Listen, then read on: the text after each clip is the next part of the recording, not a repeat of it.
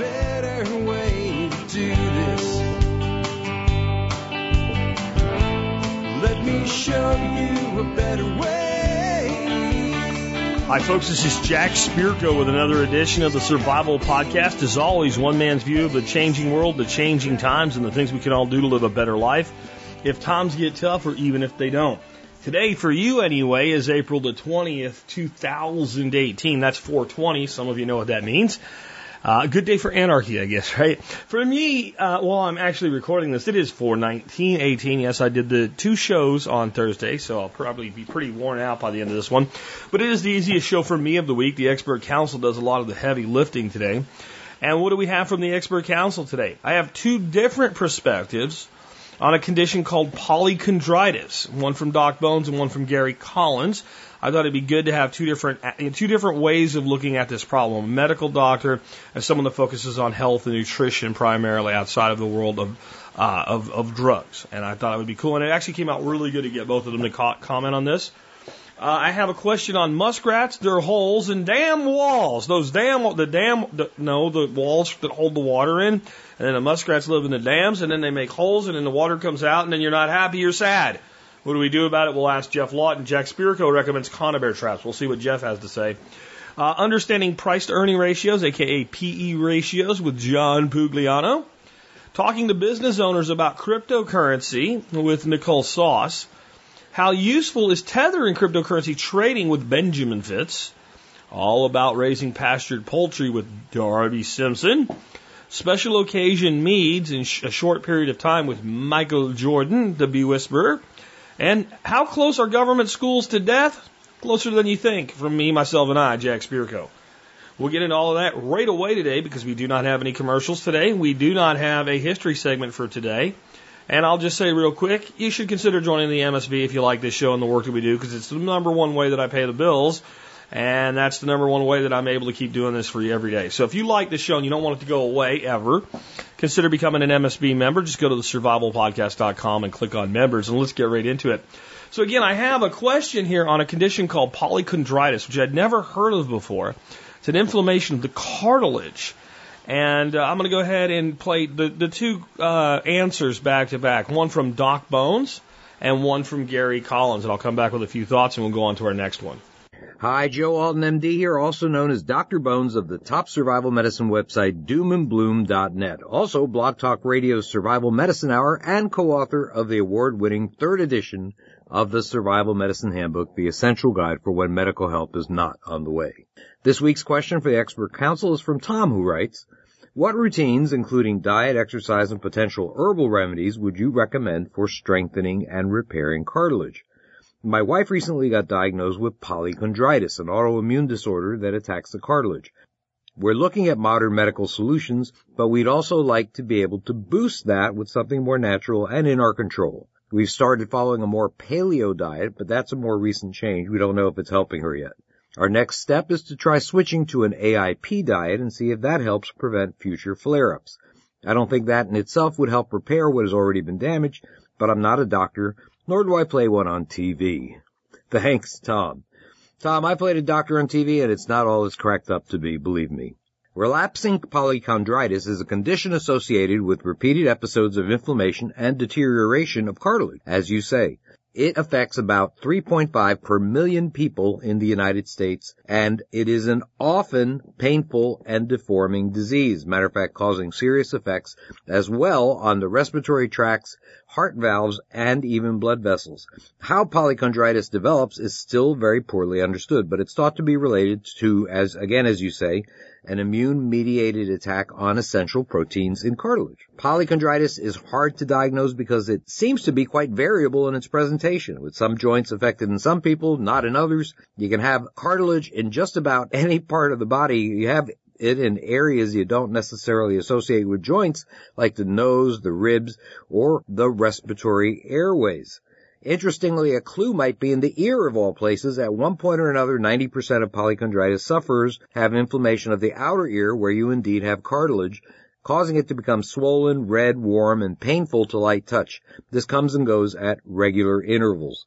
For mild cases limited to joint pain or arthritis, Oral nonsteroidal anti-inflammatory drugs like ibuprofen may be used. Now, other treatments typically involve medications much stronger, things that suppress the immune system like methotrexate, and of course corticosteroids. Corticosteroids are frequently used for more serious disease. What are some other options? Maybe glycosaminoglycans, or GAGs. These are carbohydrates that are found in numerous cells in the human body.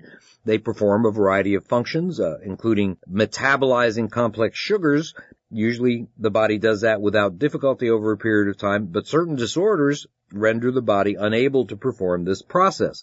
The majority of GAGs in the body are non-protein hyaluronic acids, while others include things like chondroitin, you've heard of that, and heparan sulfate molecules. Now, these GAGs play a large part in cellular development, repair, and replacement, and many believe that chondroitin supplements improve joint mobility by enhancing lubrication. General dietary recommendations include supplements containing vitamins A, C, D, and K. The University of Maryland Medical Center, it's a conventional medical research center that does study a lot of dietary and alternative remedies for various problems. Now, of course, these are geared to general arthritis issues, but their anti-inflammatory diet that they recommend includes boosting consumption of things like fresh vegetables and fruits, whole grains, legumes, lean protein from cold water fish and poultry, and healthy fats from olive oil, nuts, seeds, and avocado. The University of Maryland Medical Center suggests garlic, onions, parsley, watercress, celery, and lemon for their anti-inflammatory potential. Include those in your diet. Your joints require water also to remain lubricated, so UMMC does recommend getting 6 to 8 glasses a day. Now, some believe that the AIP protocol, something that you were talking about, Tom, the autoimmune protocol diet, is an option. Now, this is a very restrictive diet that is stricter even than the paleo diet, which involves the elimination of grains, legumes, dairy, and processed food, things that are thought to be irritants to the GI tract. Moderate exercise, physical therapy, these are also useful under the supervision of a professional, although as different areas are affected in each patient in terms of the inflammation, therapy may differ in each case and results may vary. That, at least so far, is probably what can be said for most natural methods of treating polychondritis. The problem, Tom, is that the hard data available is mostly for rheumatoid and osteoarthritis. We need a lot more research into immune-related polychondritis before we have the answers we really need to help your wife. This is Joe Alton, MD, that old Dr. Bones, wishing you the best of health in good times or bad.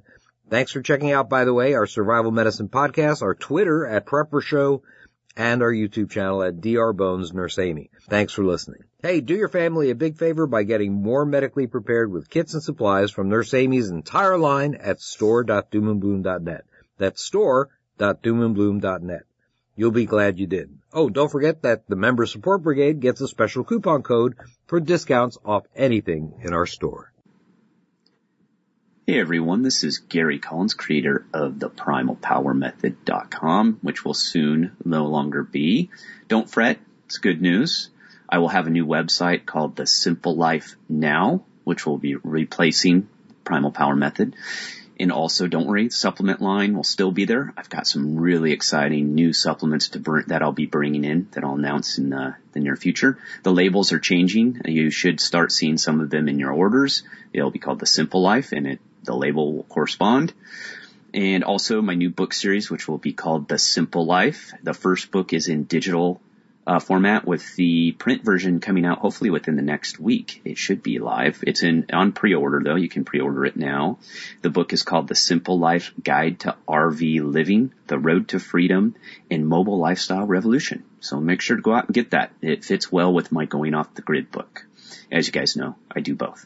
Live in my RV and live off the grid different times of the year. With Tom's question, his wife was recently diagnosed with polychondritis, which is an autoimmune disorder that tends to cause problems and attack the cartilage, which it can be kind of painful. It's related to rheumatoid arthritis, which luckily she does not have because that is a far more complicated disease. Now they're looking for remedies in the natural side that can help rebuild the cartilage and control the inflammation. They just started the paleo diet, which is a great way to go. And they're looking at the AIP diet. I'll briefly get into that. That's a question for a whole nother time, the AIP diet. But just look at the AIP diet as the paleo diet on kind of like steroids. It's an elimination diet, but it's targeted. Paleo is a great way to go. They should definitely see some benefits. You give it 30 days and do it very strict and follow it to the T. Don't be playing around with it. With the AIP diet, basically, just to kind of, without getting into it, just so you guys have an idea, the two biggest things that are not allowed, which are a big difference between it and paleo, is nightshades, which are tomatoes, potatoes, peppers, eggplant. Those are the biggest food items, and there's also some spices included in there, mainly from chilies. And, it's low sugar too, so it's usually no sugar. I mean, and no fruit, hardly, if any. I've seen some different kind of, everyone has their own take on this stuff, but that's kind of the general concept of it. It's to control. It's a severe elimination diet and to really control inflammation. It eliminates almost everything. So hopefully, you can progress into that. Now, when it comes to the supplements, I recommend, and I've used this in the past to help control inflammation. I know Jack has as well, and I've used it with clients. Here are my big four. Glucosamine chondroitin. I've used that. I had joint problems when I was just overtraining like mad and working on my house and doing all kinds of other stuff. And I've taken it over the years. It takes about 4 to 8 weeks to kick in, though. You have to give it some time. It's not a miracle supplement, as none of them are. So give it some time. It takes a while for it to work. I've had great success. That would be the most successful supplement when it comes to cartilage, regrowing cartilage and helping the cartilage process. So now you also have to control the inflammation. With that, turmeric, fish oil, Jack and me, huge believers in turmeric. I've had nothing but success with that supplement. Obviously fish oil. And also I want to recommend for a topical solution, and you can take it in pill form, is CBD oil. CBD oil is new. It's a little controversial, but guys, it's not pot. It comes from the hemp plant and cannabinoid oil. That's what it means. So there's no THC, or very little. By law, there can't be. I think it's over 0.03% if I remember right. But there's some creams out there that I would recommend to use topically. And so if she's having knee pain, elbow pain, whatever her joints, I rub that on there. I use it. I find it to work fantastic. So those would be the ones that I recommend. You just want to keep that chronic inflammation under control and work on that autoimmune condition, because this could be fully reversed. I have found, as I've explained in others, where usually our bad diet catches up to us around 35 and 40. Right in that time, we start having weird, strange kind of health conditions that start popping out, usually in the form of eczema, migraines, really bad seasonal allergies, food intolerances, joint pain, tired, fatigue, crankiness. I think that's just getting old. I think I get more crankier every day. But I hope that helps. And if you have any questions, throw them in the comments there. And also, I do sell the turmeric and fish oil on my website. Throw that in there. All right, guys, take care.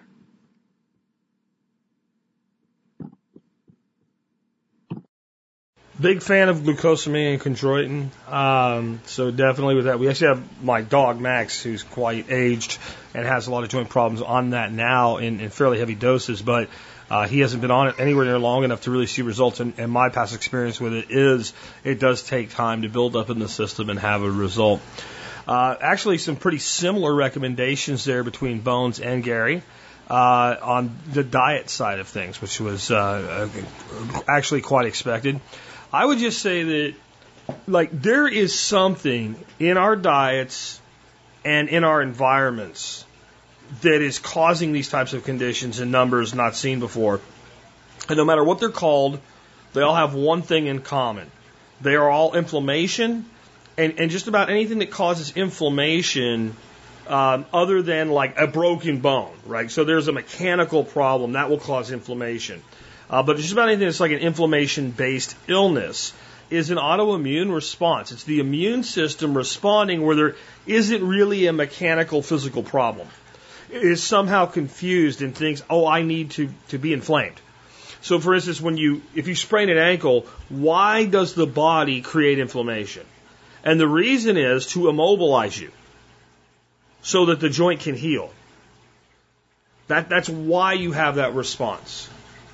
And there's a lot of other immunoresponses that have similar reasons for them, either to suppress the ability of a pathogen to take up residence in your body, or even to expel it, or to prevent it from getting in. That can be done with nasal congestion. That's part of what that is, when it's for the right reasons. When the body thinks something's wrong and it's not sure, it can cause these different types of inflammation. And this is why I'm always for going with some sort of elimination diet first, and also then think about environmental exposures as well. Now, I'm not a health nut. I'm not a purist in any of these things. I'm not like, you need to make sure that you're chanting the right way toward the moon and sleeping with your head to the north and harmonizing with crystals and speaking to the goddess about purging. I mean, I'm not talking about that, but is there something in your life that's not in the life of most people that's an environmental exposure? And try eliminating those things if possible first and see what happens and give it time. Because the other thing, it's not just something like glucosamine chondroitin takes a long time to build up in the system and have a result. If you have an environmental or dietary agitator that's causing something like this or any inflammation, it takes that doesn't generally, sometimes people, you have a true allergic response to something. Let's say you have a peanut allergy. But you're not one of these people like, if you eat a peanut, you're going to die. You have but you get a rash or whatever if you eat a handful of peanuts. They eat a couple of peanuts, they get a rash. Okay? And that's how we think of it, a response to a dietary problem. However, some of these problems like this, these chronic problems, they might take exposure to a particular dietary component over weeks, months, or even years to cause the problem. And if that's the case, and that has been building up for that long, it may take quite a long time of elimination before the problem begins to correct. And specifically begins to correct to the places where you really feel better.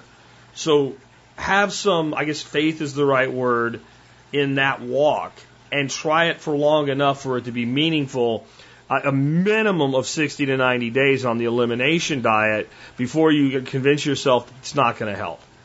And realize a lot of times that on these types of things, as you begin to feel better, since it's a very small amount at a time, until you feel really great, you don't really recognize the improvement.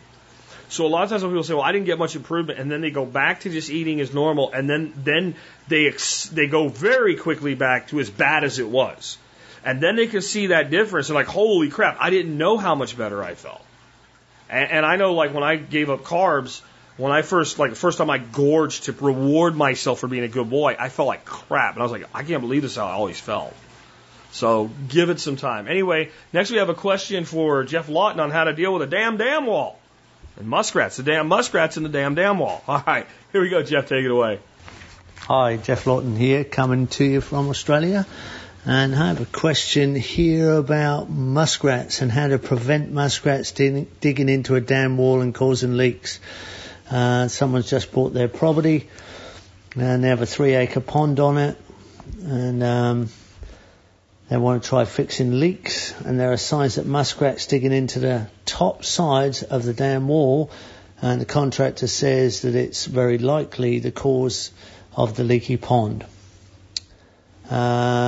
And they know they're attracted to the pond because of all the edible vegetation that is present, and they actually like the pond as a natural ecosystem, and they don't want to eliminate the food, but they want to know how to control the muskrats.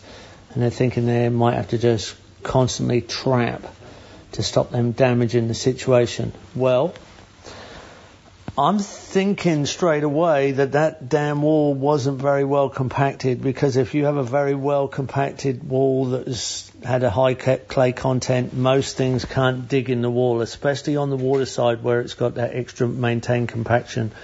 and the dampness, but it could be something else.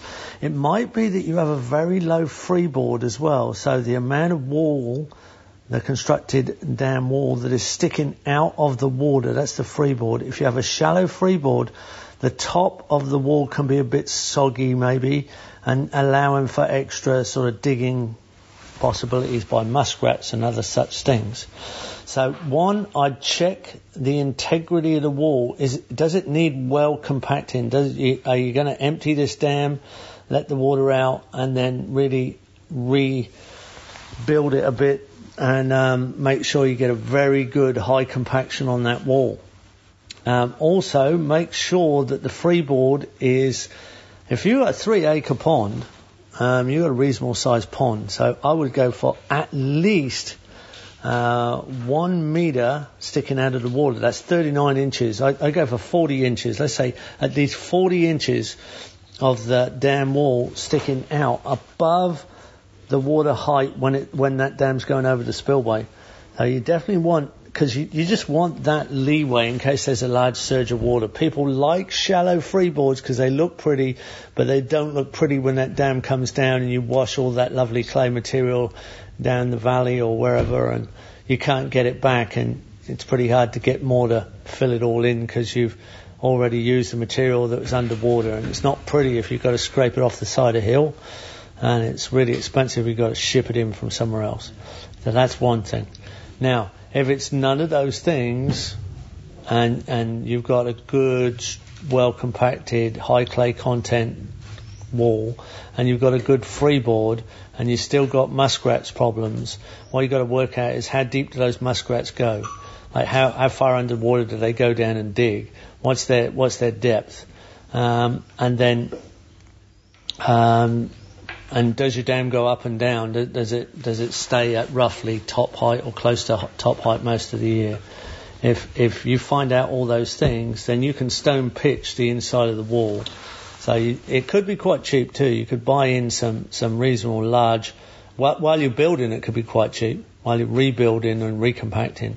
You get in some large road-based rock, start a thing that you stabilise driveways with. Gravel driveways are stabilised by large rock that you squash into the ground, squash into the driveway on hills to hold them together. So they could be like 4, 6, 8 inch size rocks, not too expensive. To purchase in by the truckload, bring in on with a tip truck, tip them over the inside of the wall a bit, and get your machine while he's in there to crush them into the inside of the wall.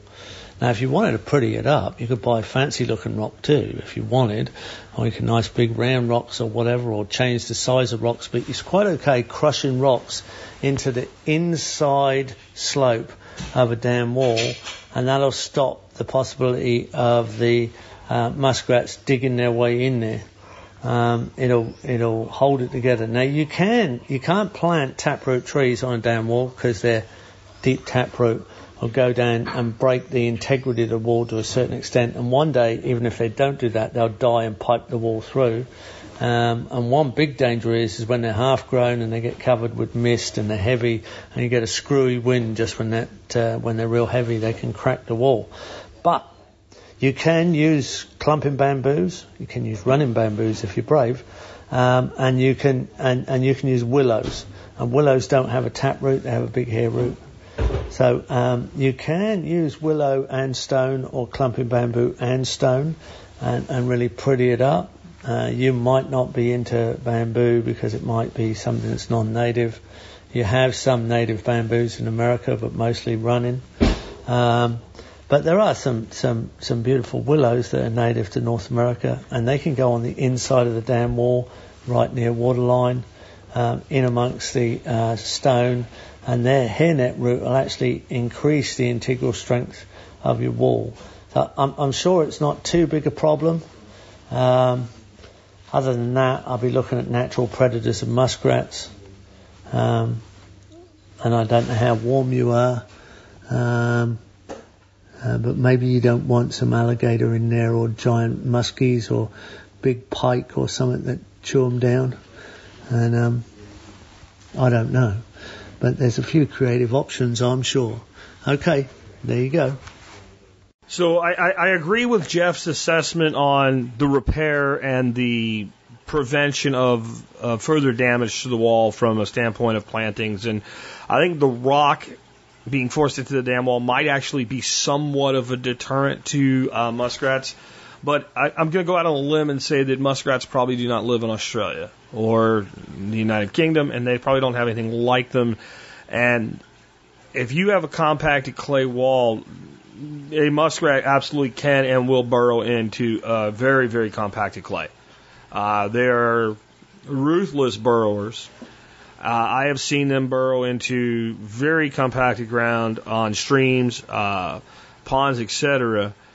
However, I've not ever seen them be that much of a problem. When I was a kid in high school, one of my many ways of earning extra money was trapping.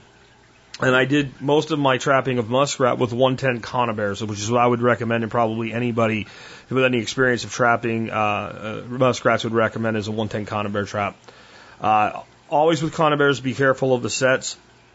Try to set them in a way that your prey is likely to get into them, but nothing else is likely to ever actually get into them. You know, always remember with conibears, unlike your leg hold traps and all that can maybe cause a little bit of pain or discomfort and maybe even a numb leg or whatever, the conibear trap is a killing trap. And that means when the wrong target the non-target species gets into it, it's either serious injury or death, depending on the size of the conibear and the size of the non-target species.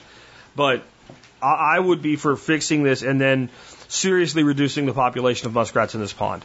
As far as natural predators, they don't have a lot of natural predators. If you had some muskellunge or pike in a lake that size, you might be able to. They might feed somewhat on young muskrats, but it's not that they're not capable. It's just not real. I've never seen it happen. I've never seen a muskie take out a muskrat. Seen them take out some pretty big fish, but I've not seen that. I'm not saying it doesn't happen. I'm saying it probably doesn't happen enough to work, and it doesn't sound like this is a place where you would have alligators. Muskrats usually don't live in alligator country, and alligators generally don't live in muskrat territory, so I don't think there's much of an option. Large raptors might take muskrats given the right opportunity, but that's, again, something I haven't seen. You're generally, I guess you would think your larger feline predators, maybe lynx size, like you can't just stalk those. Mountain lion, that's probably a bigger problem than a muskrat.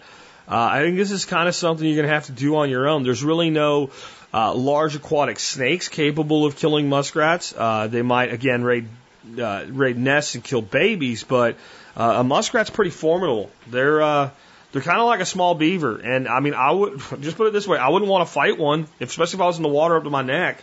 I would. I mean, you get tore up. I've seen a dog tore up pretty good by a muskrat because the dog didn't take the size of the animal serious enough and didn't have that killer instinct. So they're a tough animal. The other solution to them involves a .22 and headshots, and they are generally pretty easy to snipe at night if it's legal where you are with a good light and a scoped .22 rifle, at least at first. At least at first. They tend to wise up. But I would look to be, if these guys are actually a problem for your dam, and it's not just a contractor saying, oh, they're probably doing it too, then the population has to be put in check. And the only way I know to do that is trapping and the gun. That said, they're pretty tasty. I know I mentioned this recently on a show, and people are turned off by it. But muskrat is pretty tasty, and I mean, I used to eat them all the time when we trapped them. Now there was a pond that was more cesspool-like than pond-like that I trapped a lot of muskrats out of behind a industrial facility, and I did not eat those muskrats. But in just about every other place, mostly creeks and things like that with good clean water, the meat is incredibly mild and clean. They don't eat anything but vegetation. They're a completely herbaceous species, so they're really good to eat. So problem solution type thing going on. It is possible, I guess, that if you make other parts of the lake more appealing to them and make the dam breast less appealing to them, maybe you can find coexistence. I would still keep the population in check because, again, they are They are an animal that they call them, they're not a rat, they call them a muskrat, but one of the reasons is they breed like rats, and there's not a lot that really predates on an adult muskrat, only on the young. And the adults, if they are around, as much as I said I wouldn't want to fight a muskrat, the last thing I'd want to do is try to get a baby muskrat out of a hole while a mama muskrat was in there. Trust me. 110 conibear traps and develop that skill set. Let's take another one. We have one now on PE ratios for John Pugliano.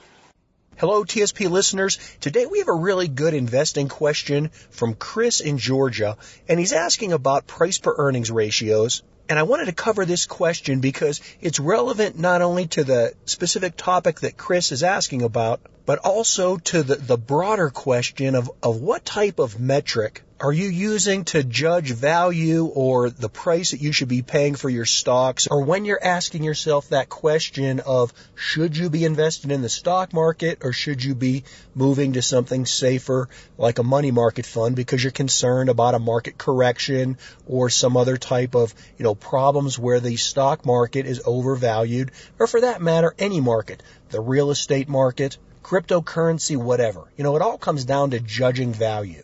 So here's Chris's question, and I've modified it a little bit because he's not only asking about price per earnings ratios, he's also going into more depth about something called a Shiller price earnings ratio, and he provides a link to some graphs and charts and things, and I'm not going to get down into those details with you today. But in general, here's Chris's question. Why does it feel like the average price per earnings ratio is going up? Does the Federal Reserve policy affect stock price per earnings ratios? Chris goes on to give us some background to his question, and he says, I think that most informed brokers would agree that the stock market right now is overvalued. If you look at the standard price per earnings ratio, the long run average is about 16. And the last time we were below that level for any significant period of time was about 1986. There was a short period in the late 80s, and then again around 1995 and 2007 and 2011. And then, Chris goes on to give some more detail, but you see the gist of his question. He's saying that, hey, I think stocks are overvalued. Chris is saying that if he looks at the established arbiter of stock value, which is a price per earnings ratio, and that's where you take the price of the stock and you divide it by the earnings that company generates, on a per-share basis, you'll come up with a ratio. And as Chris mentions, the long-term average is 16. And so the rational conclusion would be that any time we're above 16, we're above the average, and then therefore, stocks must be overvalued. But is that really true? And Chris doesn't specifically ask that, but you can see the dilemma that he's kind of fighting with himself in his question, because he says, hey, I know the average should be 16, but yet, over a 30-year period, it only really was at or below that for a brief few periods of times. Late 1980s, 1995, 2007, 2011. Now, again, Chris didn't specifically ask this, but I'm reading into his question where he's saying, hey, this average should be at 16, but if I wait for the stock market to get down to those levels, I'm going to be out of the stock market for significant periods of times, maybe a whole decade of sitting out and not participating in the market. And that's the biggest question I've heard from people over the last few years for sure. People are so worried about a significant market pullback that they're moving to cash too early. So Chris initially asked, why these price per earnings ratios seem to be so high? Why are they overvalued? Does it have to do something with Federal Reserve policy? And yes, Chris, it absolutely does. And specifically, what it has to do with is not so much indirectly Federal Reserve policy, but the direct result of that monetary policy and what it has on interest rates. And you see, that's because value is relative. It's comparative. If I ask you, what type of cheese do you want on your bacon cheeseburger? Do you want American cheese, Swiss cheese, mozzarella cheese? Right? I can come up with all types of selections of cheese for you to put on your cheeseburger, and you may have to take a minute to think about that because, hey, are you in the mood for provolone or would you rather have Swiss? But there's not a whole lot of value difference there. And that's compared to if I would have asked you, hey, would you rather have a cheeseburger or a filet mignon? Well, I think most people would go for the steak because there's a clear difference of value between ground beef and quality prime beef. And so when we're talking about value, it's always on a comparative basis. And in the field of investing, the primary thing that we measure everything else against is U.S. Treasuries. And so everything else is measured against that standard. And when it comes to price per earnings ratios, and this is why they're really important for you to understand, and if you do, why you'll know so much more than the general population, is because everything can have a price per earnings ratio attached to it. You can attach one to what a U.S. Treasury is worth. You can attach one to what your home or a real estate property is worth. You can attach it to what a college education is worth. Here's how you do it. You take the price or the cost of whatever asset you're purchasing. If it's a stock, you use the stock price. If it's a piece of real estate, you take the total cost of purchasing and owning that real estate, and then you divide that cost by what the earnings are. In the case of real estate, the earnings would be how much would that land or that house produce if you rented it out.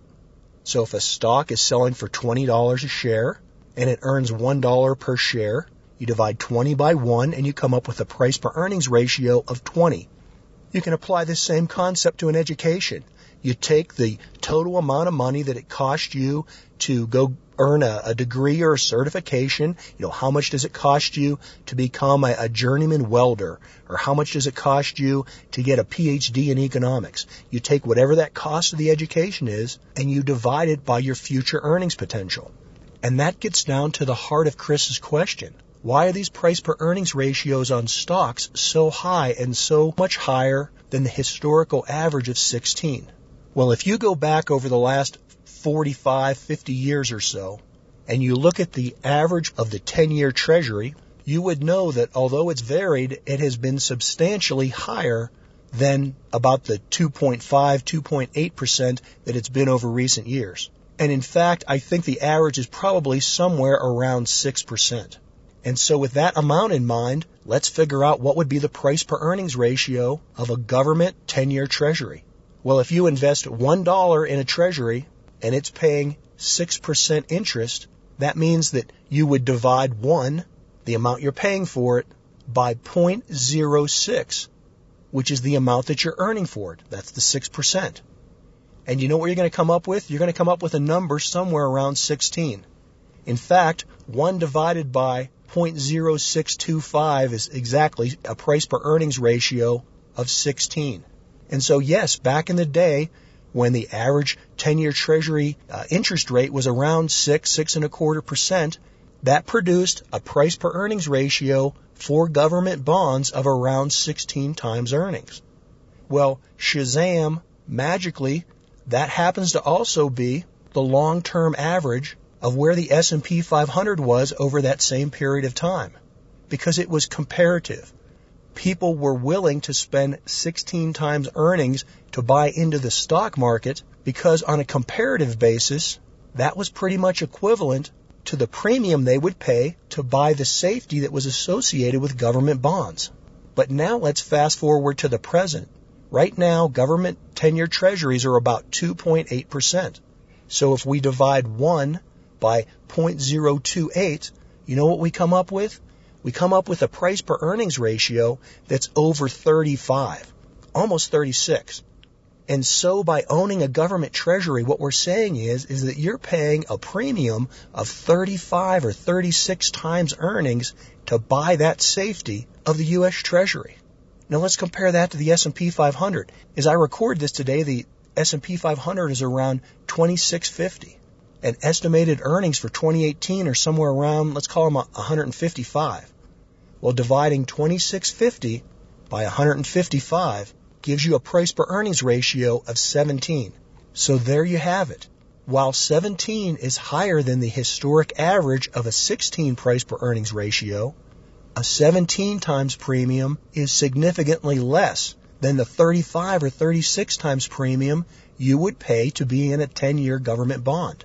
And so to Chris's question, yes, Federal Reserve policy and interest rate policy has a definite impact as to why price per earnings ratios are so much higher than the historic average.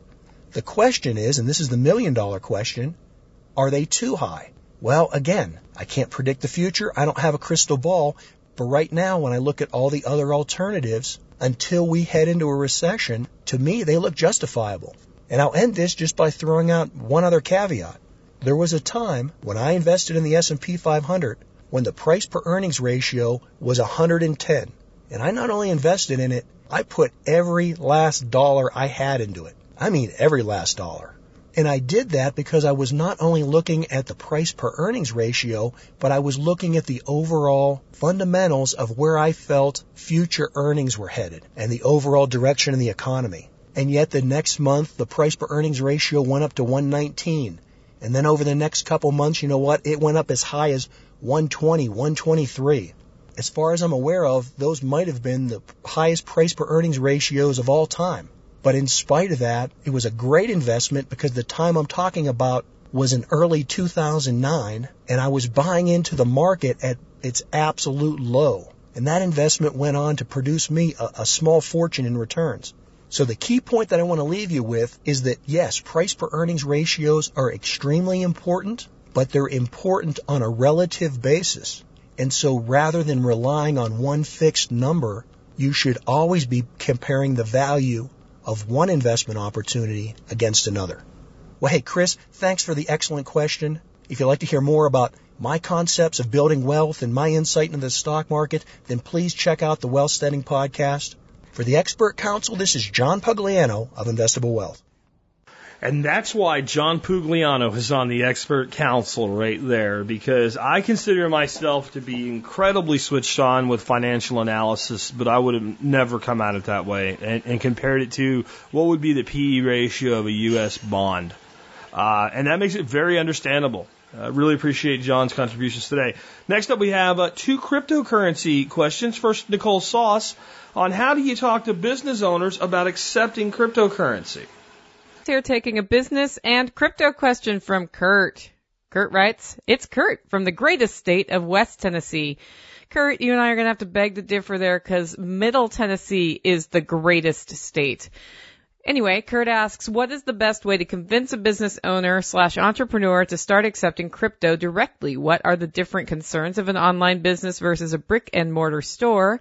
And what concerns do you have as a business owner in this area? See you in April. Kurt. Well, Kurt, that really depends on who you are talking to and why they do or do not want to take crypto, I suppose. I mean, the real question you're asking me here is how do I make anyone do anything?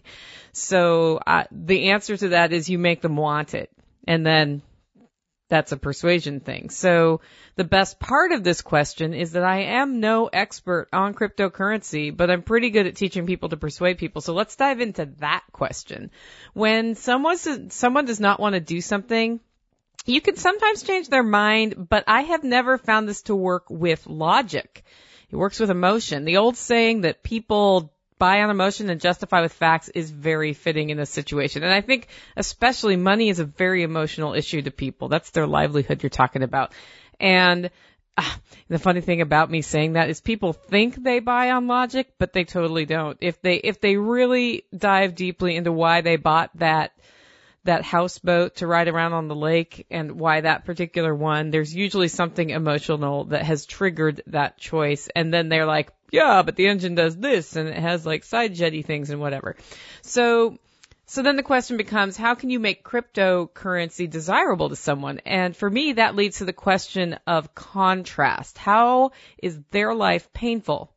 Really, really painful without cryptocurrency. And then how does having cryptocurrency make it way better? So you can't really, it's very hard to get people to buy an aspirin, for example, if they don't have a headache, unless they know they're going to get one someday. So, how much can you charge for an aspirin when I have a splitting headache? Well, I'll tell you this. I got the flu and was at the airport, and I do not travel with Tylenol because I hardly ever take that kind of thing. But this one was really bad, and I spent $13 for like 20 pills. So that's how much I spend when I have a headache. How much would I spend with no headache? The answer is it couldn't be free. I wouldn't take if it was free because it would just bounce around in my bag until it turned into dust from the humidity in the air in Tennessee.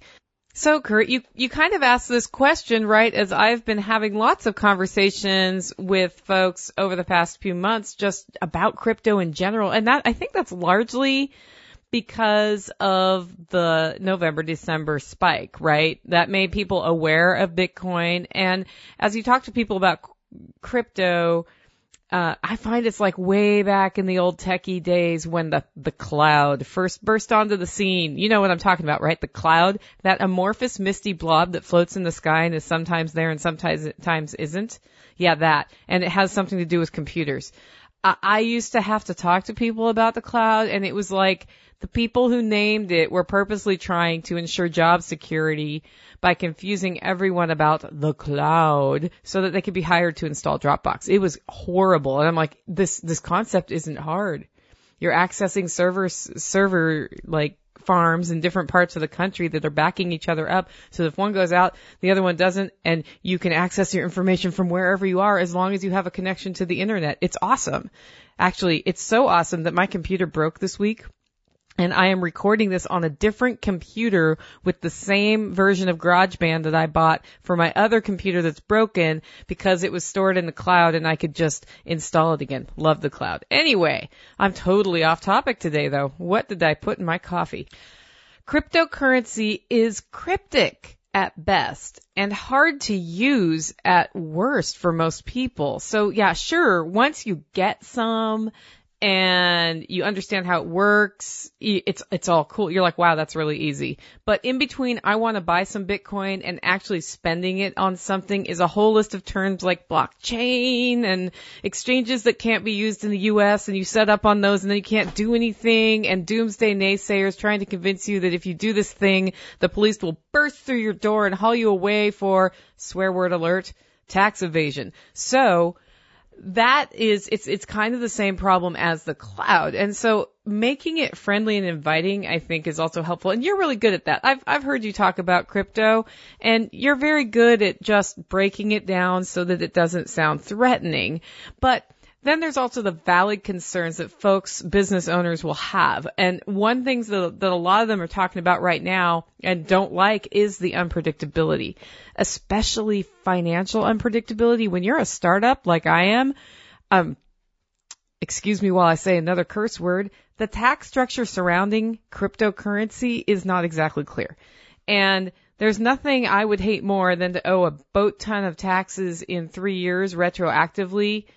Well, there are a lot of things I'd hate, but that would be really bad. And even if the tax code is clear now to somebody somewhere, most CPAs haven't really caught up. So, what's fun is like put 5 business people in a room and start talking about cryptocurrency and accepting it and how it works. And if they even know what it is, this is what you're going to have, and again, cuss word alert, taxes surrounding them, the discussion on taxes surrounding them will have 5 different opinions about what you should pay and how you should track it, and that's not good. I think that's a really big concern for business owners right now. Cryptocurrency is currently viewed as property and not currency. And so last year they took it off the exemption list for capital gains tax. So now we're pretty sure that every transaction currency, different currency to different currency, could be subject to capital gains tax. And to me, this sounds like a huge messy nightmare because like, how am I going to track it? How can they even find it? Like, am I just going to try to fly under the radar? Like, what do we do about this? And then we're talking about like $16 a pound coffee.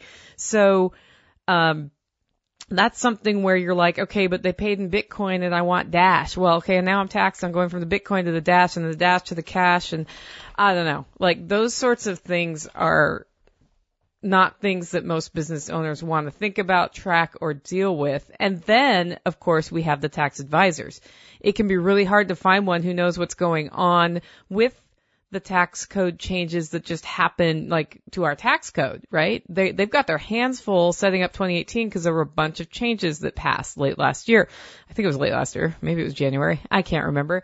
And I ought to know because I was in between CPAs right then, like interviewing people, and then that thing passed and I can't get calls back because my account's not worth the effort, right? So Kurt, in answer to your specific questions, what's the best way to convince a business owner to start accepting crypto?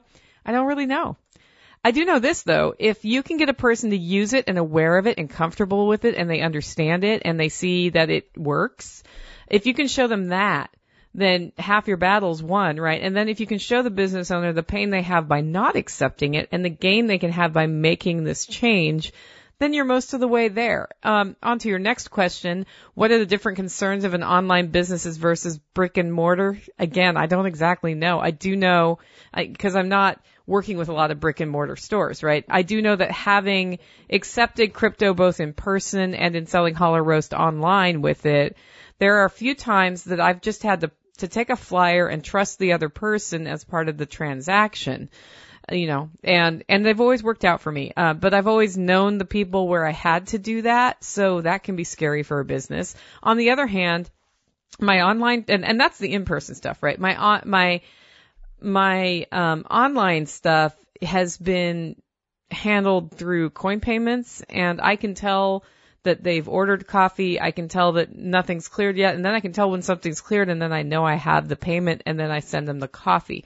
They're the ones taking the leap of faith in that transaction. Like, what happens if I don't send the coffee? Well, what happens right now is they go back to my website and have to deal with me directly. Back in the old days, before they made that capital gains change, I used to take the cost of goods sold of anything I sell online out so I could cover my expenses and then leave the profits in my wallet to do whatever crypto's going to do. So with that change, though, I have just been leaving 100% in. And it's this unclarity on transactional taxation that is, it's actually a question we should throw over to Ben. I wonder if he has insights on that. Now I just leave, when somebody buys coffee with crypto, I just leave it safe in its little wallet where it ends up and unmoved under the hopes that this code is going to improve at some point. And if it doesn't, I'll have to do something. But that means if I were to get 100% crypto orders at hollowroast.com, I would be in a pickle because my bean suppliers don't accept crypto yet. They totally should, though, especially in international transactions. I think it's way better to use crypto than all the other hoops I have to jump through. This reminds me of a story. I got paid for a gig that I was doing in Houston, and I came home with this piece of paper with something written on it, and I had to drive this piece of paper to a bank and put it in the bank, and then write another piece, because that was the business, and then write another piece of paper out and drive to a different bank and put it in my personal account. And then at that account, they put a 2-day hold on it because of the amount of that piece of paper. And then I drove home, and that whole thing took me like an hour of driving and running around and writing pieces of paper. Like, it's a little absurd that that's considered more secure than if we had just done everything through crypto. So I really think the potential of the systems that are coming to be used are gonna crack. It's just that it's in the very early adopter mode.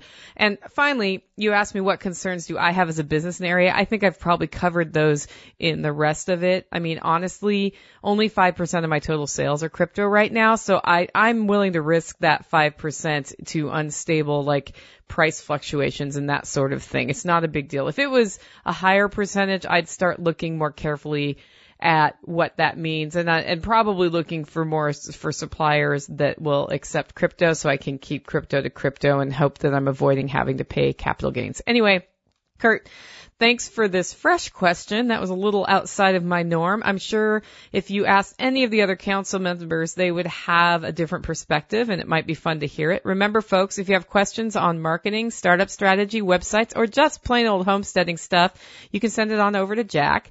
And I do have a little announcement. I got my hands on a single farm source for beans from a farm in Brazil, and it's fantastic. I've got about 500 pounds of this bean on hand, and all of the feedback I've had, I just sent it to a couple people to taste. Rave reviews from folks on this chocolate, caramel, cherry-ish flavored Brazil bean. And I bought all I could of it. So you can get your hands on some over at hollowroast.com. That's HOLLERROAST.com. Just click on the Brazil, and if you want to earn a little extra savings credit, be sure to log into your MSB account and use the coupon code there. And if you're not MSB, this is a good time to sign up. Okay, Jack, see you soon, and everyone else, make it a great week. Good stuff from Nicole. Here's my ad, going back to my old ancient sales training. There's a saying in sales: if you're not getting enough yeses, it's because you're not getting enough nos. And what that simply means is that, you should be, in sales you say always be selling, right? ABCs, right?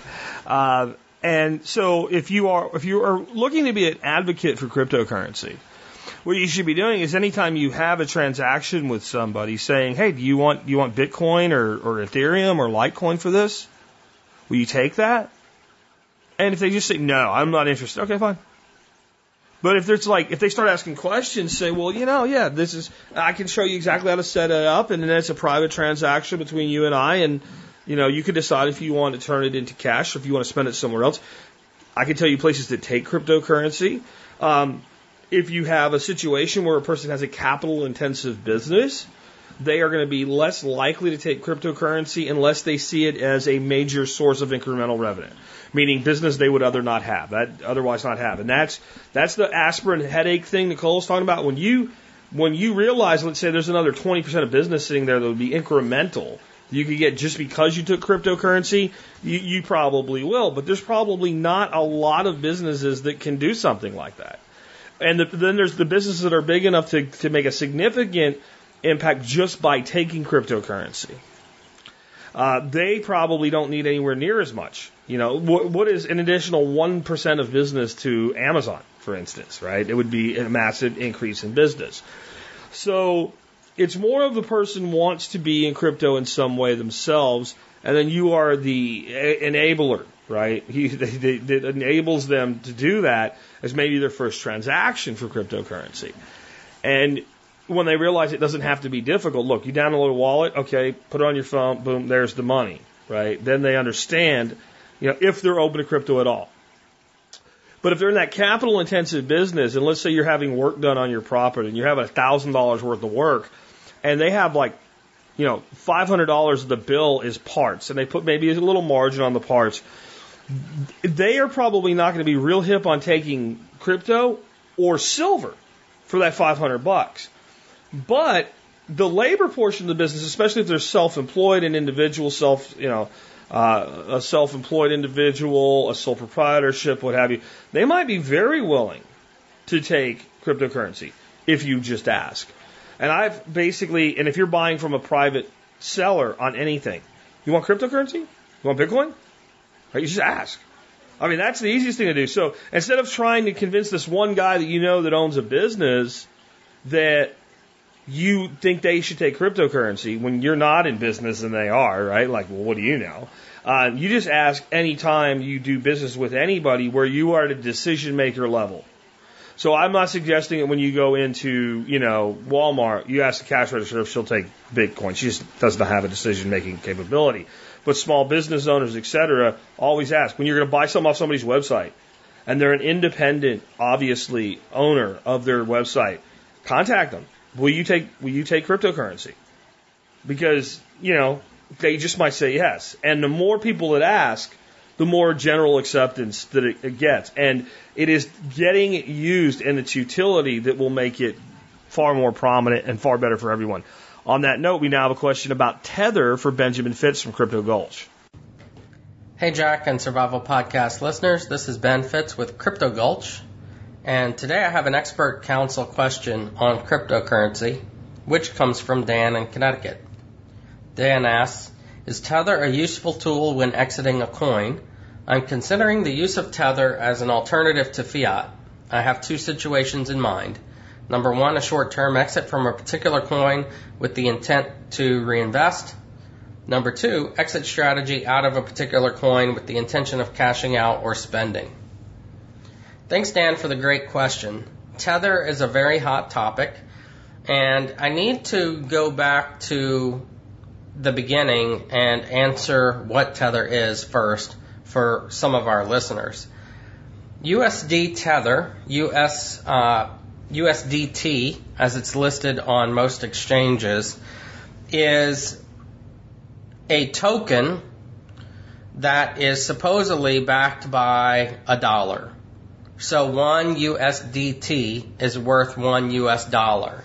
It was created by the exchange Bitfinex, and supposedly every USDT is backed by $1 in a bank account somewhere. Now, one of the really weird things is that, especially towards the end of last year and the beginning of 2018, Bitfinex would print up hundreds of millions of dollars worth of Tether at a moment's notice. Where was that money coming from? Did they really have those hundreds of millions of dollars which were being added to their bank accounts to back the US dollar Tether? So that's a really interesting thing, and something to be aware of is that there's been a lot of rumors and speculation that Bitfinex is fudging the numbers, and it's not really backed by $1 per Tether, and they've even been subpoenaed by the U.S. government as a result of it. So, something to be really careful of. Now, what is a Tether and why would it be used? Well, some exchanges are not set up to accept fiat currency. When you sell your Bitcoin, you don't actually get $1, you get $1 Tether per dollar. So you're getting Tether. So if you sell a Bitcoin for, if you sell a part of a Bitcoin for $1,000, you're not actually getting $1,000 in fiat currency in your account somewhere. You're getting $1,000 worth of US dollar Tether, which is really just another token. That allows those exchanges to not have to deal with some of the regulations and banking laws around fiat currency. And it's just been easier for some of those exchanges to grow. So those Tether exchanges are exchanges like Bitfinex, Bittrex, Poloniex, and Binance. Bitfinex, Bittrex, Poloniex, and Binance. The other exchanges, what happens when you sell your dollar is you actually get you sell your Bitcoin, you get $1 in your bank account for every dollar. So if you sell it for $1,000, you actually have $1,000 in your account on that exchange. You can have that money sent direct deposit to your bank account or wire transfer. You can also buy crypto using bank account or wire transfer with those exchanges. Those exchanges are Kraken, GDAX, which is part of Coinbase, Gemini, that's the Winklevoss's exchange, which is based out of New York, which has stricter laws than the others because they're based out of New York, Bitstamp, and CEX. Again, those are Kraken, GDAX, Gemini, Bitstamp, and CEX. Now, Kraken also trades in Tether, but the important thing is when you sell your Bitcoin, you're actually selling it for fiat, and you can hold a fiat balance in dollars or euros on Kraken. So, back to Dan's question. He asks, can he do a short-term exit from a particular coin with the intent to reinvest? Honestly, that's the only reason to use Tether. There's no other good reason to use Tether. Tether is way too risky. It's potentially going to be found to be fraudulent and potentially going to crash the entire cryptocurrency market and burst the bubble. So Tether is a really horrible thing. You don't want to actually be holding any Tether at all if you can.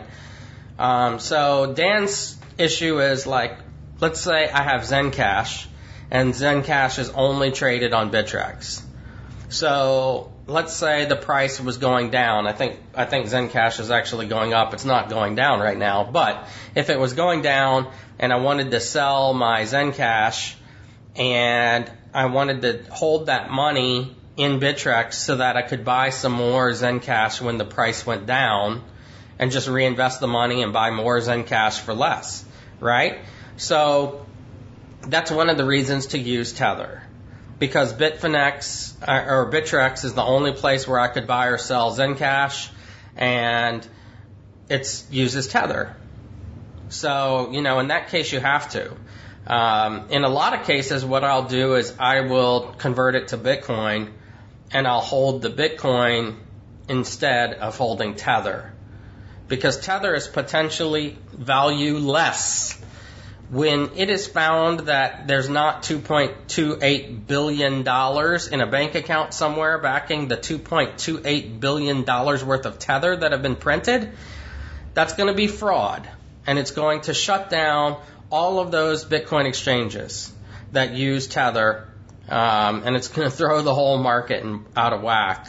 And I'd rather be holding Bitcoin or Ethereum or another quality coin than holding Tether. Don't put very much of your money into Tether at all. Dan's second question is horrible. Dan, what were you thinking? If you want an exit strategy out of a particular coin with the intention of cashing out or spending, you wouldn't cash out to Tether. You would cash out to Bitcoin. You would exchange that Bitcoin you would send it to an exchange where you can convert it to fiat. Or you would send it to an exchange where, like Coinbase, where I can actually have a Shift payment debit card, which links to my Coinbase account, and I can spend it like a debit card, making a regular purchase. So if the option is to cash out, you cannot cash out on a Tether-based exchange. It's just not possible. They deal in Tether. They don't deal in fiat. And if you wanted to hold your Bitcoin or another solid currency, don't hold it on a Tether exchange. Tether exchanges are one day going to be defunct. I hate to say it, and I have some of my funds on those exchanges because they deal in some of the coins and tokens that other exchanges don't deal in. So some of my speculative investments have to go through those exchanges. But I only want to minimize my risk. So I only want to put a small portion of my investment into those because Tether is risky, and Tether is probably going to die. It's going to be found to be fraudulent, and it's going to crash the entire cryptocurrency market. And I don't know if I've stated that clearly enough for you. It is really, really risky.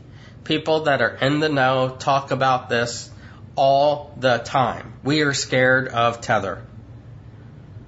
So, it's a great question, Dan. It really is a great question. It's a really important topic for us to talk about. I imagine there's a lot of people on the show that have no idea what Tether is, and thank you for bringing this up so that we could talk about this really important topic. Thank you. And this is Ben with Crypto Gulch. Thank you, Jack, for providing us such a great forum, and look forward to talking to everyone soon on another episode. Bye-bye. I'm not sure that I agree that Tether will be found to be fraudulent. I'm not sure it won't be either. I'm maybe not as pessimistic as Ben, but I see Tether as a short-term trading tool. I want to exit a position, and I want to be able to buy back into that position or an ulterior position quickly with minimal loss in fees, etc.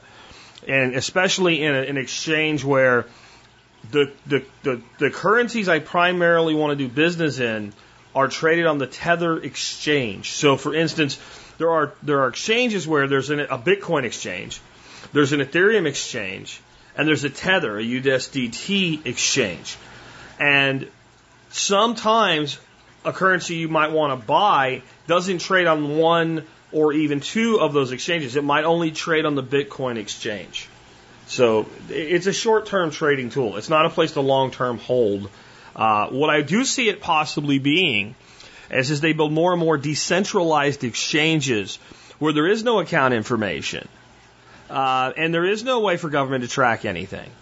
And you can buy and sell any damn thing the hell you want.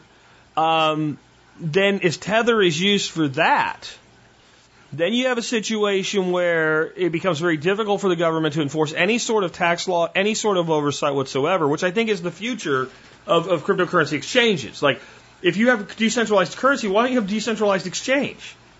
Just basically a platform that matches up buyers and sellers that's untraceable. And we will. And we'll probably have them within virtual nations that themselves are decentralized. Decentralized currency within a decentralized nation on a decentralized exchange. Good luck with that. But if Tether is the primary enabler of that, then Tether itself becomes the target, because right now, if you can go take down any major crypto, especially something like Tether that so much depends on, you can crash the cryptocurrency market. And if government decides that's what they want to do, that would be a good target to go after. The thing is, there's nothing that prevents somebody else from building a similar platform, and maybe backing it with some other currency, maybe a currency of a country that's a little bit less adverse to cryptocurrency, like Moldova. In fact, maybe one of these countries actually comes out with their own cryptocurrency, backed by their own currency, and says, traders, use it. It's possible. Who knows? We will see. But yes, it's a short-term trading instrument. And there's some real advantages there because if you are, let's say, holding something that trades in USDT and you want to exit your position, but you don't want to go into Bitcoin and it trades on the USDT exchange, you go straight to dollars. You don't have to go from there to Bitcoin to dollars. Right? And then that's one more trade, one more set of fees, one more time delay, especially if you're day trading and you want to quickly re-enter, it speeds everything up, and sometimes minutes are lots of money. All right? Anyway, so that's what the tool's for. Next up, let's talk about pastured poultry with Darby Simpson. Hello again, everyone. This is Darby Simpson of Simpson Family Farm and the Grass-Fed Life podcast, calling in to answer another question for the TSP Expert Council. This week, I've got a question from Zach, and it revolves around raising pastured poultry, and that's something we've been doing successfully on our farm for about 12 years, something I talk a lot about on the podcast and teach a lot about. It's an extremely profitable enterprise for us. And the way we manage our chickens is we have them out on chemical-free grass in chicken tractors that we don't let them out of. And we move those chicken tractors every single morning to a fresh paddock of grass. Zach's question really revolves around what would be the biggest downfall of free-ranging broilers. He is looking to build a chicken tractor similar to my design, and Zach, we'll circle back to that in just a minute. And he wants to keep them in some electronet and just kind of let them out. He's thinking of doing like a 50-foot by 50-foot square with about 100 birds, so he doesn't have to move the tractors as often. His main question is, is weight gain the biggest problem by giving them more area, or, what's the biggest issue here?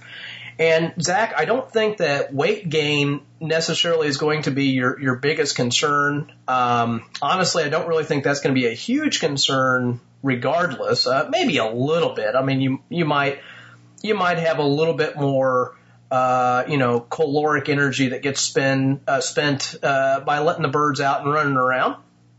I think though, if you're talking about like a Cornish cross chicken, I mean, they're really not going to free range the way you're thinking they might. They will some, but, generally speaking, those guys just like to kind of sit there and eat. You probably would be better off in this type of a system to check out something like the Red Ranger or Freedom Ranger. They go by many different names. Basically, it's a reddish colored bird that's a kind of a hybrid between a heritage bird and a Cornish cross. They're going to take, 11, 12 weeks or so to raise, to get fat. That would be my first suggestion, that you probably would want to use a bird like that in this system. I think your biggest issue is going to be predation. If you don't have some kind of, way to deal with aerial predators, you're probably going to run into some problems. And then also on top of that, you're going to want to put these birds up at night. I don't know what region you're in. You didn't mention where it was you lived, but from my perspective, we've got red-tailed hawks here that would pick these guys off left and right. I mean, there are a lot of hawks on my farm. They're protected by Indiana state law.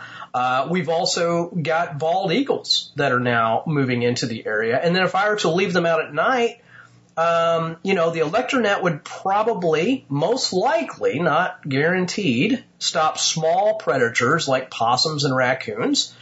But my biggest issue now would be something like a bobcat, which is native to central Indiana, and they have been reintroduced by the DNR, and they have specifically been reintroduced onto my farm. So, a cat is going to hop, I don't care if it's 42, 48-inch electronet fence, it's going to pop it, like it's not even there and get dinner. And then once it finds a food source, or once any predator finds a food source, chickens are well, let's just, say it like it is. They're at the bottom of the food chain. Everything eats chicken. So once they find that food source, they're going to want to come back. So I think that's your biggest issue. So if you want to do something like this, I think in my opinion, I've not done this, but I know people who have done it, and I'll give you a reference for that in a minute. I would say you'd want to get a livestock guardian dog and or put the birds up at night. Train them to go into the chicken tractor at night. Make sure it is secure. And I would still tell you to move that chicken tractor every day. One of the things you mentioned is not wanting to move the chicken tractors often to save on labor. You can't do that. You can't leave it in the same place for, a week. If you're putting 100 birds in it, they're still going to poop a whole bunch in that area while they're locked up for, call it 10, 12 hours at night. You might be able to get away with moving it every other day, maybe, but that would be the most that you'd be able to get away with that. Now, when they're little itty-bitty guys for the first week or so out on pasture, sure, maybe you could move it a couple of times a week. But I think as they get more mature, you're probably every other day. And then even close to the end, honestly, it's still probably an everyday move that last week and a half. A couple of things I'll reference here. If you want to watch a cool video, my good friend and business partner, Diego Footer, check out his YouTube channel. I would tell you to specifically look for a video he did with Luke Gross. Luke is from my home state of Indiana. He lives in southern Indiana, and he's got a really cool system, really cool setup on doing something like you're talking about doing here. So I think that's a worthwhile investment of time to watch that free YouTube video. Something else you mentioned, building one of my chicken tractors. Happy to announce you can actually purchase through the farmbusinessessentials.com website or through the grassfedlife.co website, complete step-by-step plans for my chicken tractor. We've literally just put that up in the last week. It's about a 70-page ebook, complete step-by-step instructions for assembly, cut list, material purchase, some, tips on how to manage things. A lot of value there, a whopping $20. Trust me, it's worthwhile.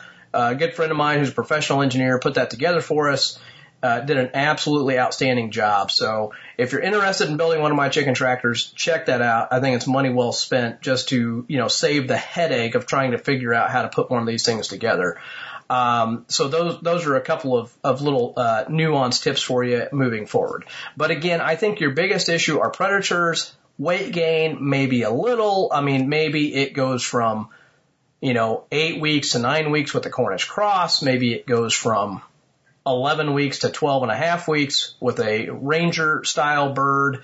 Those are my thoughts on that. I really don't think weight gain is a terrible thing. And I think that, honestly, this is a good system to look into. I mean, it's something we might experiment with here this year. My biggest issue with this is I hate poultry netting. I hate moving poultry netting. I hate buying poultry netting. It's ridiculously expensive. It's just heavy and kind of clumsy in my opinion, but this is a good system, particularly at the scale that you are talking about doing this. So really those are my thoughts, Zach. I think again, put the birds up at night and or get a livestock guardian dog. I think you put them up at night either way. You just train them to, get fed. Maybe you give them a little bit of feed in the morning, but generally speaking, you need to be the Pied Piper of an evening when you go out there to take care of them, carry the feed into the chicken tractor and just, get them to go in and lock them up. That would be my 2 cents. And maybe you look into getting a dog as well. So anyway, Zach, I hope that's helpful for you. For the rest of you who found this conversation interesting, on top of the chicken tractor plans, if you're interested in raising pasture poultry for yourself, or for profit and making up to $10,000 an acre net. And no, I didn't misspeak. $10,000 an acre net is possible in a pasture poultry system like I run on my farm. We've got a standalone pastured poultry course through farmbusinessessentials.com. It is literally everything you need, A to Z, focused solely on poultry from brooder to freezer. We've got some downloadable printable guides for you. There are 3 of those. Spreadsheets, all of my personal spreadsheets that I use for my farm business. There are 3 of those out there. We've got the chicken tractor plans, the nearly 70-page ebook. That's included, as well as about over 7.5 hours of video on how to raise, price, have butchered and market pastured poultry very, very profitably. And we even include one of Diego's modules in there on business basics, setting up your business, LLC, insurance, accounting, totally turnkey, nuts and bolts stuff, everything you need to go start a pastured poultry business, make some good money. Through the end of this month until May 1st, it's a whopping $249. So if you're serious about making some money with pastured poultry, this is no-brainer category in terms of how much information you're going to get from that course. So feel free to check that out. And as always, everyone, thanks for the questions. Please keep them coming. I appreciate you sending them in. I enjoy answering them. As always, everyone have a great weekend and take care. Good stuff from Darby Simpson. We have a question for Michael Jordan, the Bee Whisperer, on a special occasion filet mignon level mead. Hey, this is Michael Jordan with AB Friendly Company out of Cheyenne, Wyoming. I've been taking your questions on bees, apiary management, and the making of fine meads. I got a great question for Robert. Hopefully this works out for you, Robert. Also has to do with altitude and climate for pressurization, as well as length of fermentation. Question for Michael Jordan regarding a filet mignon of an occasional mead. What mead would you recommend for a fairly experienced mead maker for a special occasion? Details. I have family gathering coming up in a year. And it being a Polish family, we are like our alcoholic beverage. Touche. I'd like to know, what mead would you recommend making and what process for making it? Thank you, Robert. Robert, my man, thank you for this question. A filet mignon for a super occasion. I do have a list of meads for certain occasions. And you telling me that you're a mazer, we're going to go ahead and we're going to get a 5-gallon bucket out or a 5-gallon container, and we're going to make what we call a 3+ batch. It's going to be a little more than 3 gallons. But because we rack everything down and we lose a lot of the must, we should get about 3 gallons out of it. So we're gonna awe them with some greatness, and we're gonna knock them the hell down with excellence. And I mean, that's the only way I can put this. That I think that if we get ready to do 2 5-gallon batches, you're gonna have 2 different ones. I need you to look up 52 Meads in a Year on YouTube. It's our YouTube thing by MOJ666WYO on YouTube. The 52 Meads in a Year, kind of get a glimpse of like what we're brewing in and all this stuff for those of you that haven't brewed yet or don't know what we're doing. But since Robert, he says that he's an experienced mead maker, we're going to go with it, right? So Robert, we're going to do a carameled apple and we're going to do a rhubarb strawberry, and we're going to do both of them as braggots, right? And we're going to do Irish braggots and not German braggots. So they're not going to be grain impaled. They're going to be honey impaled, right, with no hops. So we're going to do straight grains, and we're going to do overbearing honey, then we're going to do grain. So they're going to be Irish braggots more than German braggots. And we're going to do a carameled apple braggot and a strawberry rhubarb braggot. So number 1, the ingredients is 1 pound of carameled candy chunks, 1 pound of dry malt extract, amber, 48 ounces of treetop cinnamon flavored applesauce. I think they come in 47.5 or 0.8 ounce jars, but we're looking for treetop cinnamon flavored applesauce. 3 gallons of apple juice. We're going to be using Red Star champagne yeast, 10 pounds of a buckwheat honey, or try to get a very dark honey, and we're going to get an 1/8 cup of sugar. So how we're going to make this carameled apple braggot is we're going to bring 3 pounds of honey to boil, adding the carameled candy and the treetop cinnamon applesauce. So once we get the honey boiling, add your caramel and your applesauce, and you're going to boil this for about 15 minutes and then dumping it into your fermentation container. Bring 1 gallon of apple juice to boil, adding your 1 pound of dry malt extract amber. Boil this for about 30 minutes and dump it in the container. Mix this up really well, adding both of them together. At this time, you want to add the rest of the honey as well as the juice. Mix very well. Try to get as much air into this, shake it. And I would do this for a 48-hour time period. So, 2 to 3 times a day. Shake that jug up. Make sure all the honey and all the must that you'll be getting is mixed really good. Right? After 48 hours, I want you to take your temperature reading. I want you to take your specifically gravity or your Brix reading. And I want you to write down your ingredients on a card. That way you can duplicate it and dump your yeast. Use a air bubbler unit and let it blow off as much as you can, right? Because we're going to try to aerate it and stuff later on. Because in 6 months after fermentation, I don't want you to cold crash it, but I want you to rack it. And when you rack it, I want you to rack it and get it away from the must and everything so you get a good, clear product. And after you rack it, I want you to shake it. I want you to introduce air to it, and I want you to shake the shit out of it. And I want you to dump in the 1/8 cup of sugar, and then I want you to bottle it. Now, you're going to get flip top bottles because this is going to pressurize up and bubble with carbonation. And this is going to be a carameled apple braggot. It's going to foam a little bit like beer when you pop it. It goes great with parties. The aroma is going to be super appley and beer-like. And you've made like an apple beer. But the caramel sweetness is going to come out in this beer flavor. And it's going to hit everybody super hard with a great carameled apple flavor on the back end. And because you carbonated it like a beer, man, this is going to go over super great. If this sits for about 9 months to a year and a half, you're going to be freaking out of the amount of alcohol. It should be about anywhere from 16 to 19% when finished.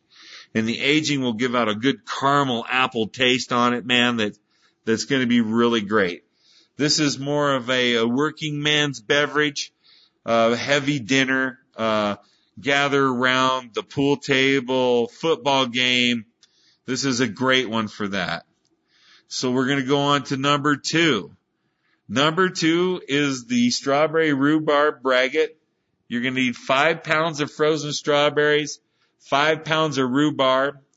You're going to need about 16 fluid ounces of, it's called L&A Organic Cocktail Strawberry Rhubarb. L&A Organic Juice Cocktail Strawberry Rhubarb. You need about, I think it's about 164 fluid ounce jar. You need 2 pounds of Briss Crystal number 10 malt and get it crushed. That's BRIESS, Briss Crystal number 10 malt. 10 pounds of honey, 2 gallons of water, and you want Y yeast, WYEAST, dry mead 4632. Right? That's the yeast that we're going to be using.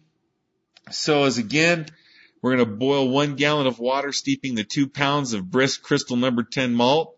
We're going to do this for about 30 minutes. We're going to add it to the fermentation device, adding our 10 pounds of honey, and we're going to mix it well, dissolving all the honey. You're going to add your strawberries and rhubarb and the cocktail juice and mix it extremely well. All my fruits, I will tell you, I puree. Right? That way the yeast and everything gets right into there and dissolves everything. And I'm going for flavor as well as the sugar content. So on anything with fruit, I puree. I mix it really well. And then I add the rest of the water and then I let it sit. Right? When I added the strawberry rhubarb and the cocktail juice and I let it sit for 24 hours, make sure you get your specific gravity and your temperature before adding your yeast of the dry mead 4632. Now this comes out with a bitter and sour mix. Some people like Sour Patch Kids or that kind of sour sweet taste that comes off sour and then hits you with a nice sweet aftertaste. With 10 pounds of honey, this will come off kind of sweet. We're using a dry mead yeast, right? So it's going to keep a lot of the residual of the sweetness in it, but it's going to come out sour because of the rhubarb and strawberry mix. And we're going to come out with a nice, sweet and sour mix from this with the grain. So these braggots are extremely good. Remember to let them sit for about 6 months before racking them off. The rhubarb one, cold crash, and then bottle it. It's going to be more of like a grainish wine. Man, it's super good. It's great for after dinners, meetings and stuff where you're just looking for a light drink, and it's a great dessert drink. So hopefully those are kind of going to get you going. If you have any other questions on this, you can email me at ABEEFRIENDLYCOMPANY. That's abfriendlycompany@gmail.com. I could probably get this out. I'm going to send a copy of this to Jack that he could probably post if he wants to, but it's basically strawberries, rhubarb, apples, man. I've got 2 of them here. Braggots, I think, are extremely great mead, especially if you do Irish style, where it's more honey, higher alcohol. Most of your German braggots are more of a beer. So I think that those are grains that they're adding honeys to. Basically, we're graining out juices, and then we're adding a grain juice to our mead mix. So I think that those are pretty good. Don't make your mead and then infuse it. I think that you lose a lot of flavors by doing that. On my end, I think that you're losing the sugars and contents that you need to make a good mead. This is something I think that you should also think about when you're drinking. Drink with friends. Kind of watch what you're doing. Just don't go drinking all the time. Drink in a safe location. Get a ride home. Towing a limo is way cheaper than a DUI, so rent a limo and then have a tow truck come and pick it up and take you home, because that's going to be cheaper than you driving and get a DUI. So hopefully that helps you, man, and hopefully that your family enjoys it. Let me know what you think on a good braggot. I would like to also thank Drew Sample from Capital City Gardens in Ohio. He came out to Wyoming for the Wyoming Bee College and spent some time with me drinking at the Mazer and taking some honey home for beekeeping back there in Ohio that he's giving to some restaurants that they wanted to try some exotic honey. So I helped him out. But he got to try some of these braggots. I'm drinking right now a cran apple braggot right now. I'm a big fan of grain braggots. I think it brings out some really good taste. Our Friar Tuck Christmas braggot that has the pine needle tea and stuff that smells just like Christmas. I think those braggots, those of you who were at Jack's for the November event that got to taste that and see my son make the trick or treat mead, I think that you guys got to really taste what a good braggot tastes like. So hopefully that helps you out. Try a good braggot. Come out. Like I said, Drew Sample got to try some braggots while he's here. I think he's a big fan of them as well. But I'm Michael Jordan, AB Friendly Company in Cheyenne, Wyoming. Help your fellow man, right? You never know. Something like this, man, he might share good mead with you too. So, first of all, if you're going to do a braggot, I very much appreciate Michael's approach to using, or to not using hops. And a lot of people that make braggots do hop them. And a lot of people that make meads have started hopping meads. I just don't. No hopped mead for me. I've tried several different varieties, both homemade and commercial, and I do not think that hops go with meads. The other thing is, I am not a fan of sweet meads and heavy meads, and braggots generally are. And I would say this is Michael Jordan's braggots. They're very good braggots, and I like them okay. It's not a criticism of the recipe, the technique, the mead maker, or the braggot itself. They're not generally my cup of tea, or my cup of mead, so to say. So, for instance, I am a pretty fond of a lot of different red wines. In fact, there's not a lot of red wines that I don't drink on occasion. But when it comes to whites, there's some wines that, like a muscat. No, just not anything cloyingly sweet. I I've had some damn good white muscadine wines, but almost everything made commercially is too sweet for me. So it's just, and it doesn't mean that that's a bad wine. It just means like I don't really care for it. So my point there is know your audience. So this is your family, you know your family. If they're not big on sweet, then you might take a different approach.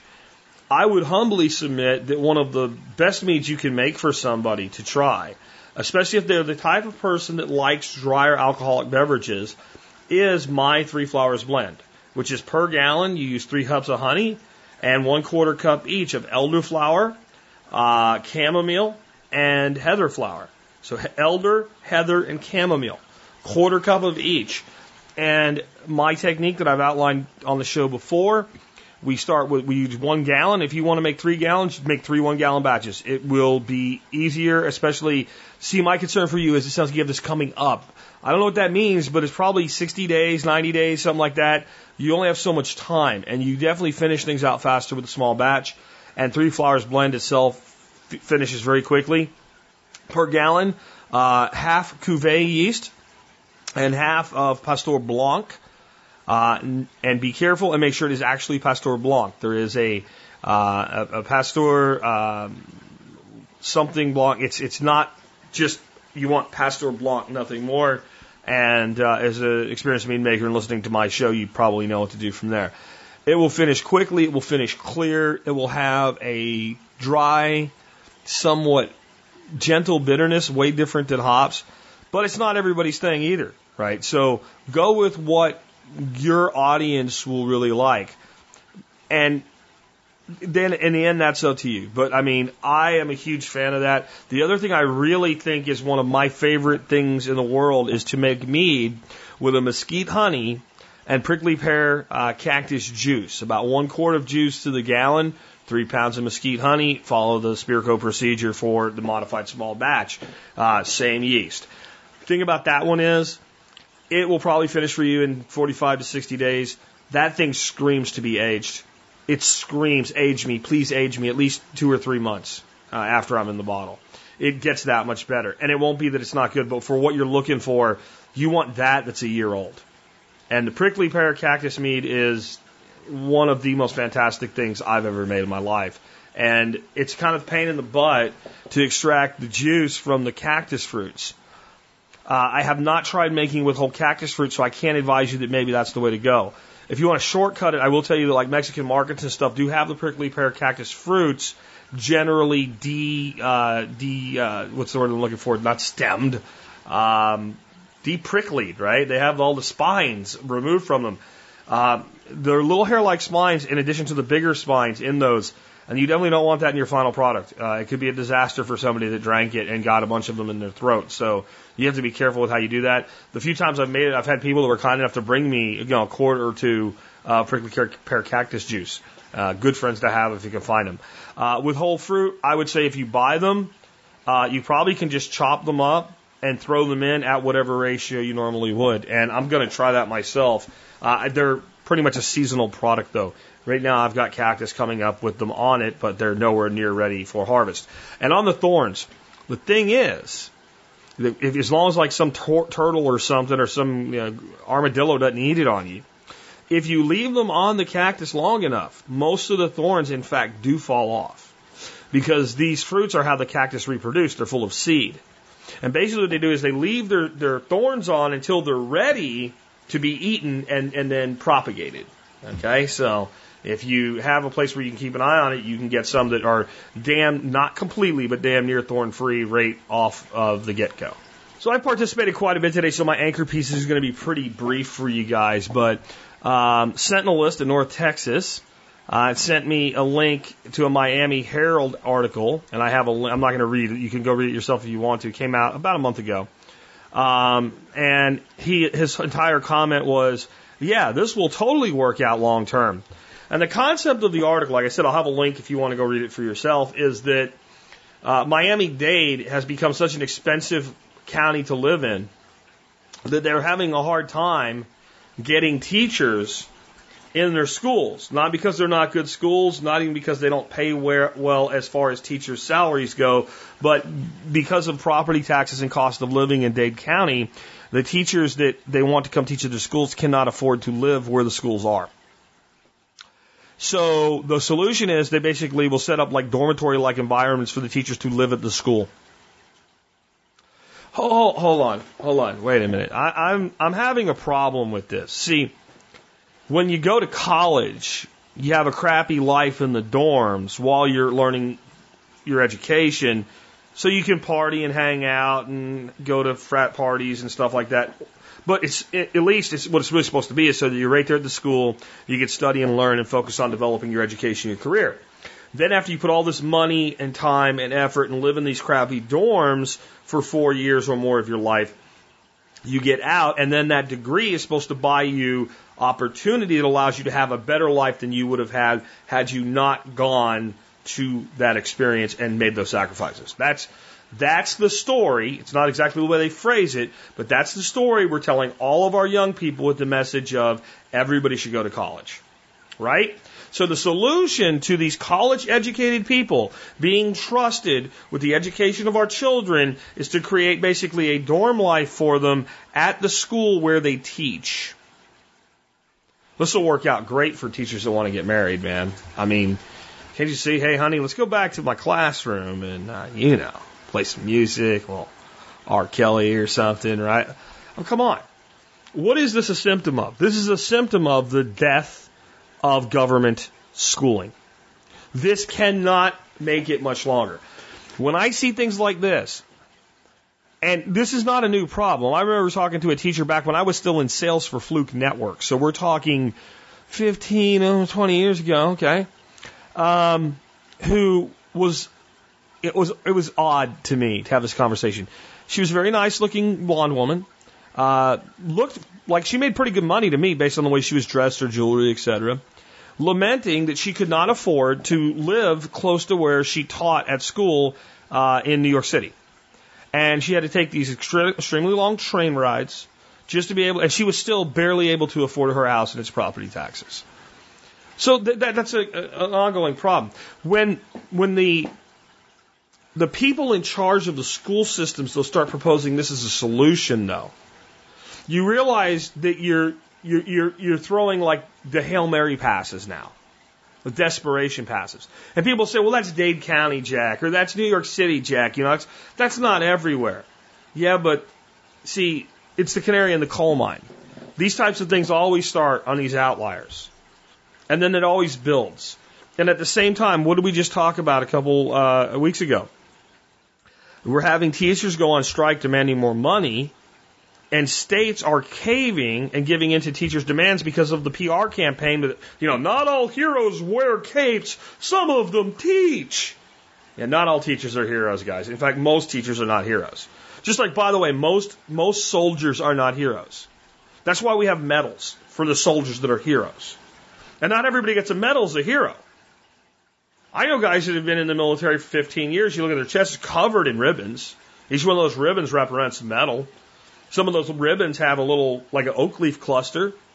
That represents 2 of those medals. And there'll be things like, the Army Achievement Medal or the Army Commendation Medal, etc. And maybe one of those medals is for some sort of heroic action. If it's not in wartime, maybe it's something like a soldier's medal. If it is in wartime, maybe it's something like a Bronze Star. But in general, even with all those ribbons, they're not heroes. They did their job really good. That's what most of those medals are for. Performing above and beyond the call of duty as a mechanic does not make you a hero. Okay, so if not all soldiers are heroes, then we know not all teachers are heroes. And they have their own medals, don't they? That doesn't necessarily mean they're heroes either. You see what I'm saying? But we've convinced people that this is true. We've convinced people that every teacher deserves a raise. Whoa, what do you mean they don't deserve a raise? They have to buy tissues for their students because they don't get paid enough. And it all depends on where you're a teacher, doesn't it? Right? Well, in the end, you're asking for people to pay the bills. And there's a point where they go, wait a minute, what? I don't have any more money.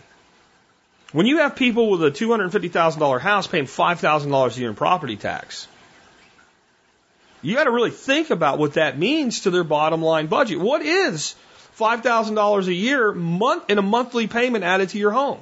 The answer is $416. To put that in perspective, I'm driving a car, my wife really drives it more than me, with a $46,000 price tag on it for $316 a month on a lease. I drive a car that's almost worth $50,000 for somebody to buy for less than the property taxes people pay on a $250,000 house. You really got to think about that when we say that we're not spending enough on education. We're overspending on education because we're doing it wrong. And so there's only two solutions here. One is the government educational complex collapses, or two, it adapts. And it has to adapt with drastic changes that it's probably not capable of making, and certainly the teacher unions will not help any with this. I've said it's 10 to 20 years before this thing's completely dead. The more I look at it, the more I think it can't make it 10. And I'm not saying in like 5 years, let's say in 5 years I go, here it is. I'm not saying there won't be any government schools. I'm saying that the number will be drastically reduced and everything will be in a chaos mode. And you're going to see this happen at the collegiate level as well. In fact, I think the collegiate level will start to get hurt really bad sooner. But it's all going to come crashing to the ground. And all I'm saying is be prepared for it. It will be one of the biggest disruptions in our economy to ever occur. People don't have any idea how big a piece of the economy this is. So there will be the too big to fail argument. But the problem is, more and more people are saying, I don't care if it fails. I don't care if it fails. What about this poor kid that lives on the bad side of town who's not going to get an education? Hey, his education's shit right now anyway. There has to be a better education for him than the one he's getting. I don't want my kids to go to the school he's going to. Maybe he's better off not going either. And whether you think that's right or wrong, this is how people are going to start to feel. The screws have been turned. And you got it going on at the same time those screws are being turned on the cost of health insurance that's mandated. It's going to get nasty. And be prepared for the next recession, whenever it hits, to be a lot worse than the one that we went through 2008, 2009, that we're still honestly recovering from. I say we have fully recovered at this point, but we're still recovering. Okay, if that makes sense. It's closer than you think. I'm just going to say that one more time. It's closer than you think, the death knell of government education. With that, let me remind you a real simple way that you can help support our show. Do your online shopping at tspaz.com. That's all I'm going to say about that today. Let's talk about our song of the day. Our song of the day is a song called These Days by Foo Fighters. When I heard These Days, I was like, is it a cover of the Rascal Flatts one? No. It's much more angry. Dave Grohl, who was the drummer in Nirvana, I don't know if everybody knows that or not, said to Q Magazine, let's not leave it there, right? So Dave Grohl, who was the drummer, the longest serving drummer in the band Nirvana, up until Cobain killed himself, is the lead singer of the Foo Fighters. And he said to Q Magazine he thinks this meditation on heartbreak and loss, quote, might be the best song I've ever written. Rolling Stone liked it too, naming it their fourth best single of 2011. And Grohl says, every night I sing it, I still get choked up. So I think there's real raw emotion in this song. And if you listen to the lyrics, it sounds like it's talking about death, either for a person or for the whole planet at first. One of these days, the ground will drop out from beneath your feet. One of these days, your heart will stop and play its final beat. One of these days, the clocks will stop and time won't mean a thing. One of these days, their bombs will drop and silence everything. I had actually never heard this song before John Adams said it to me. When I get his list, I'll just click and listen randomly. And when I heard that, I was like, holy shit, this is like an end of the world song. And I like the Foo Fighters, but I really hadn't heard this. And this is all kind of like the song goes soft and hard, soft and hard. And those lines are in the soft chorus. And then it busts off, man. It's like, but it's all right. Yes, it's all right. Said it's all right. Easy for you to say. Your heart has never been broken. Your pride has never been stolen. Not yet, not yet. One of these days. I bet your heart will be broken. I bet your pride will be stolen. I bet, I'll bet. One of these days, one of these days. And what this song's about is losing someone and how bad it hurts and how it feels like you're dying. But what it's really about with, like, you know, your heart's never been broken, your pride's never been stolen. It's when we have someone in our lives going through something painful, whether it's an ended relationship, whether it's a lost loved one, whether it's a lost opportunity, no matter what it is, when they're really hurting from something, what do you always want to do? You want to make them feel better. So you tell them you understand. You tell them it'll get better. You'll recover, right? It'll be okay. And when they're in the peak of that pain, their natural reaction is this song. You don't know shit. And there's times where people are like that, and they know damn well you know what it's like. They know damn well you've been through it. They were the person telling you it was going to be okay when it did happen to you last year, and they know you got through it. But you know what they're really saying when they say that? I want to feel this pain right now. I don't want you to take it away from me. The only thing that can take it away from me is having this thing I've lost back, and I know I can't have that. And subconsciously what they're saying is, I know I must grieve. Let me grieve. And I think the message there, I'm always trying to be positive with you guys and saying, you know, I'm the guy saying it's going to be okay. You can make it okay. You can get, if you can fog a mirror, your mission's not done. And I believe all that. But it's also important to understand there are times for grief. And sometimes if we don't let ourselves grieve, then we're not able to get better. And we look like we get better, but inside we have emotional gangrene. And it eats away inside. And these are the people that eventually harm themselves or destroy their lives or take their own lives. So when there is a time for grieving, do it. Grieve. And don't be afraid to say sometimes, even to the well-meaning, you don't understand right now. Because no one understands, even if they've been through the same thing, because no one is you. They may understand better than a person who hasn't. So if you had a close relationship with your father, and I had a close relationship with my father, and my father passed away last year, and your father passed away this year, I can say I understand. And the guy that has a close relationship with his father that's still alive, and they're still hanging out every day, I probably do understand how you feel better than him, even though he can empathize.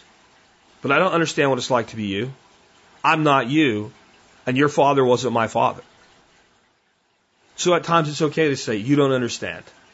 Let me grieve. Let me be angry. One of the best things we did for my son when his birth father died is we got him counseling. First we took him to a psychologist who immediately wanted to put him on antidepressant drugs. And after a conversation where I came an inch and a half away from putting him 2 feet through a wall, a brick wall at that, and we walked out of there, we found him an actual counselor, which is what we were really looking for. And one of the things he told our son, because my son said he was mad at God. And he said, it's okay for you to be mad at God. You have a right to be mad. You have a right to be sad. It's okay for you to feel this way. And I think it was one of the best things that anybody that, you know, wasn't his family ever said to him. It was one of the best decisions we ever made. Grieve, be angry, be sad, be mad. In the end, when you do, it'll be okay. I'm going to see if I can find a poem I wrote, because I can't remember from memory, many, many years ago, over 20 years ago. If I find it, maybe when I get back from Tennessee, I'll read it to you guys. But it's called The Storm. And it's an emotional storm, exactly like this. And it's this anger and this pain. And it describes time as a surgeon who is mercilessly operating on you. And then the storm's eye comes. And it's calm and you think it's done, and then it comes again and it's even worse. But in the end, time is a good surgeon and the wounds do heal. That's kind of what I get out of this song. I'm kind of amazed that I had never heard it before, but since it came out in 2011, and I'm kind of rooted in prior decades, I guess that's why. With that, hope you enjoy your Friday. This has been Jack Spirko with another edition of the Survival Podcast, helping you figure out how to live that better life if time gets tough, times get tough, or even if they don't. One of these days, the ground will drop out from beneath your feet. One of these days, your heart will stop and play its final beat.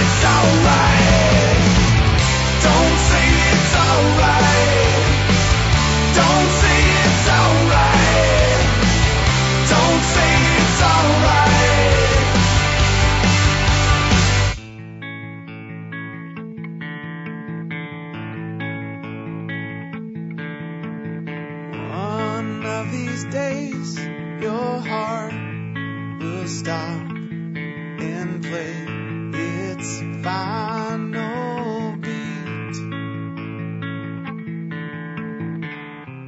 But it's alright.